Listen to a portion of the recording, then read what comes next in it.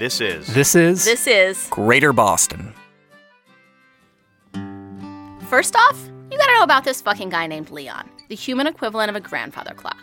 If you came up to me and were like, Mallory, you can take a bet on anything in the world, and if you win, you get $1 million, and if you lose, we take all your animals away to a puppy mill. What do you want to bet on? I'd probably bet that Leon measured the exact number of bran flakes for every breakfast he ever ate. And he sure as shit ate bran flakes, because he was sure to know when his shit was sure to hit, if you know what I mean. If nothing else, that motherfucker was regular.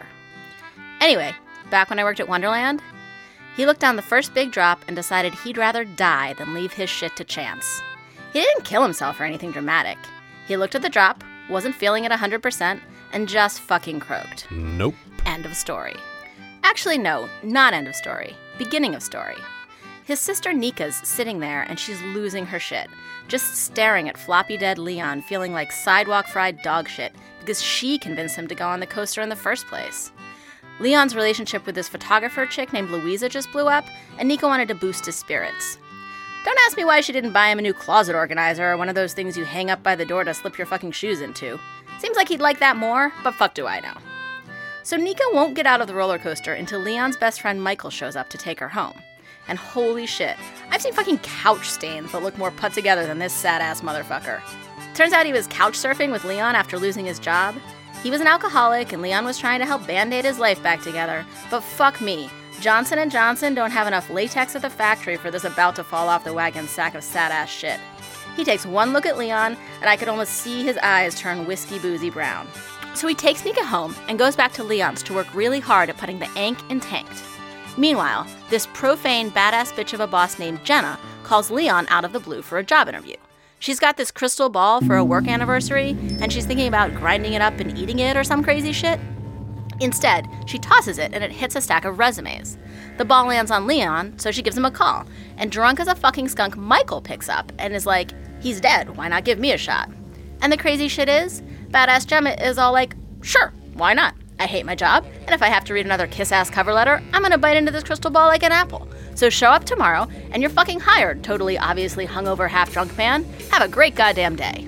Meanwhile, Louisa's all messed up because she's a wedding photographer, and she just got done working for these people who got married on the Red Line. Can you believe that?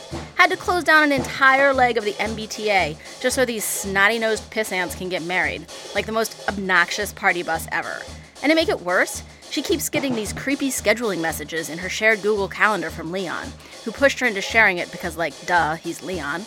And get this. Out of nowhere, quote-unfucking-quote Leon schedules to come by and pick up his old shit from her place. Louisa doesn't even really like this guy, but his death makes her feel the fucking feels. And just when she's moving on, Leon's ghost schedules in some quality time. I mean, WT fuck. But I'm getting way ahead of myself, because back at the funeral, Nika is up there blabbing about her other brother, Dimitri. He's that younger brother type that thinks he fucking knows everything and leaves town to conquer the world. Little shit had a big ol' send-off for himself and gave everyone puzzle boxes to celebrate, and then goes looking for Bigfoot or some hippie sci-fi voodoo nonsense. Doesn't find him, but ends up in a submarine or some such bullshit I don't even think I believe. All I know is that he's not there when Nika needs him. Meanwhile, Gemma, that badass bitch who works for Third Sight Publications, oh, right, they're like a magazine for people who take horoscopes too fucking serious. Gemma is married to this other badass bitch named Charlotte. She's preggers as fuck and riding the Red Line out of sheer boredom, and she runs into that mayor of the Red Line guy who has the bird brain batshit idea of taking the Red Line and turning it into a city. I mean, it's bad enough you turn Red Line into a wedding. No, this fuckwad wants it to be condos. Anyway, Charlotte's bored as a comatose fuck. So she agrees to help the mayor get his referendum passed, and she draws up all these sick plans of what the city could look like if the shit idea actually passed. And here's the crazy thing. That shit did pass.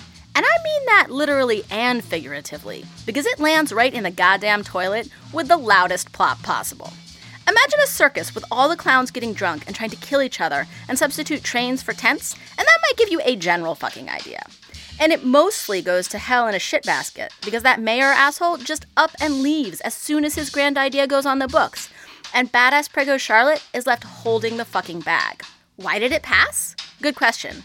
I mean, you'd be surprised about how many people voted for this bullshit. I voted for it because of her. Charlotte, yeah.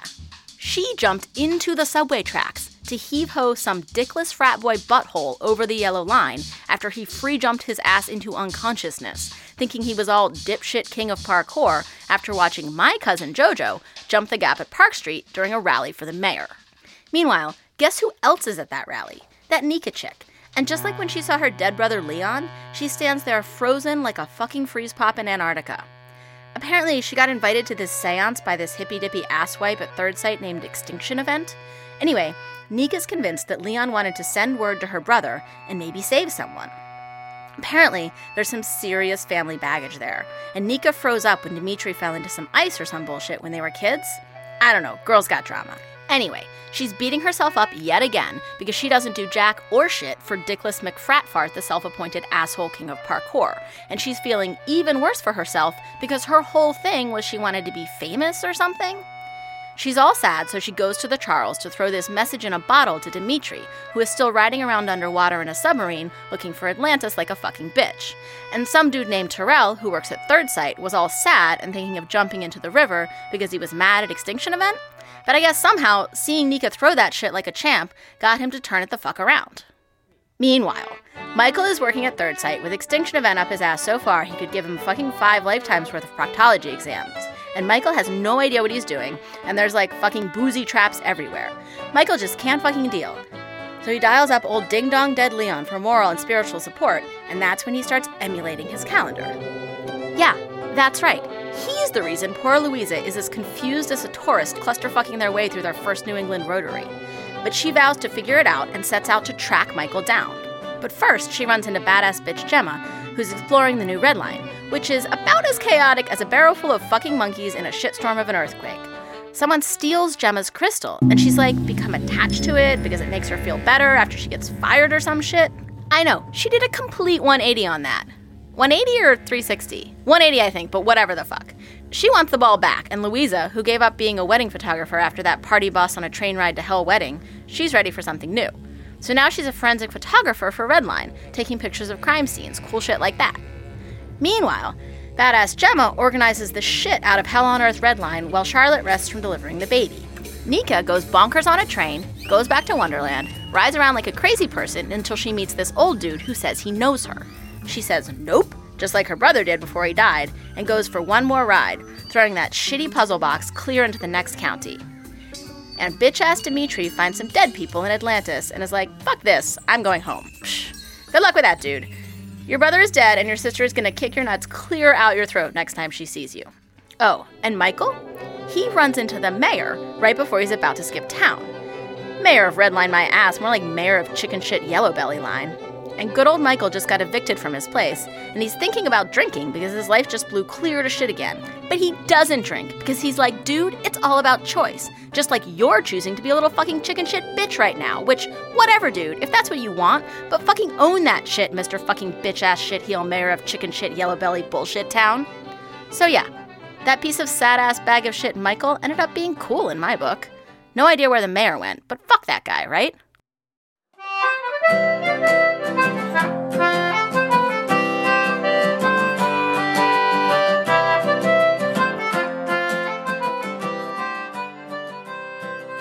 Greater Boston is written and produced by Alexander Danner and Jeff Van Driesen. This episode featured Joanna Bodnick as Mallory and Braden Lamb as Leon. All the music in this episode was performed by Adrian Howard, Emily Peterson, Dirk Teedy, and/or Jim Johansson.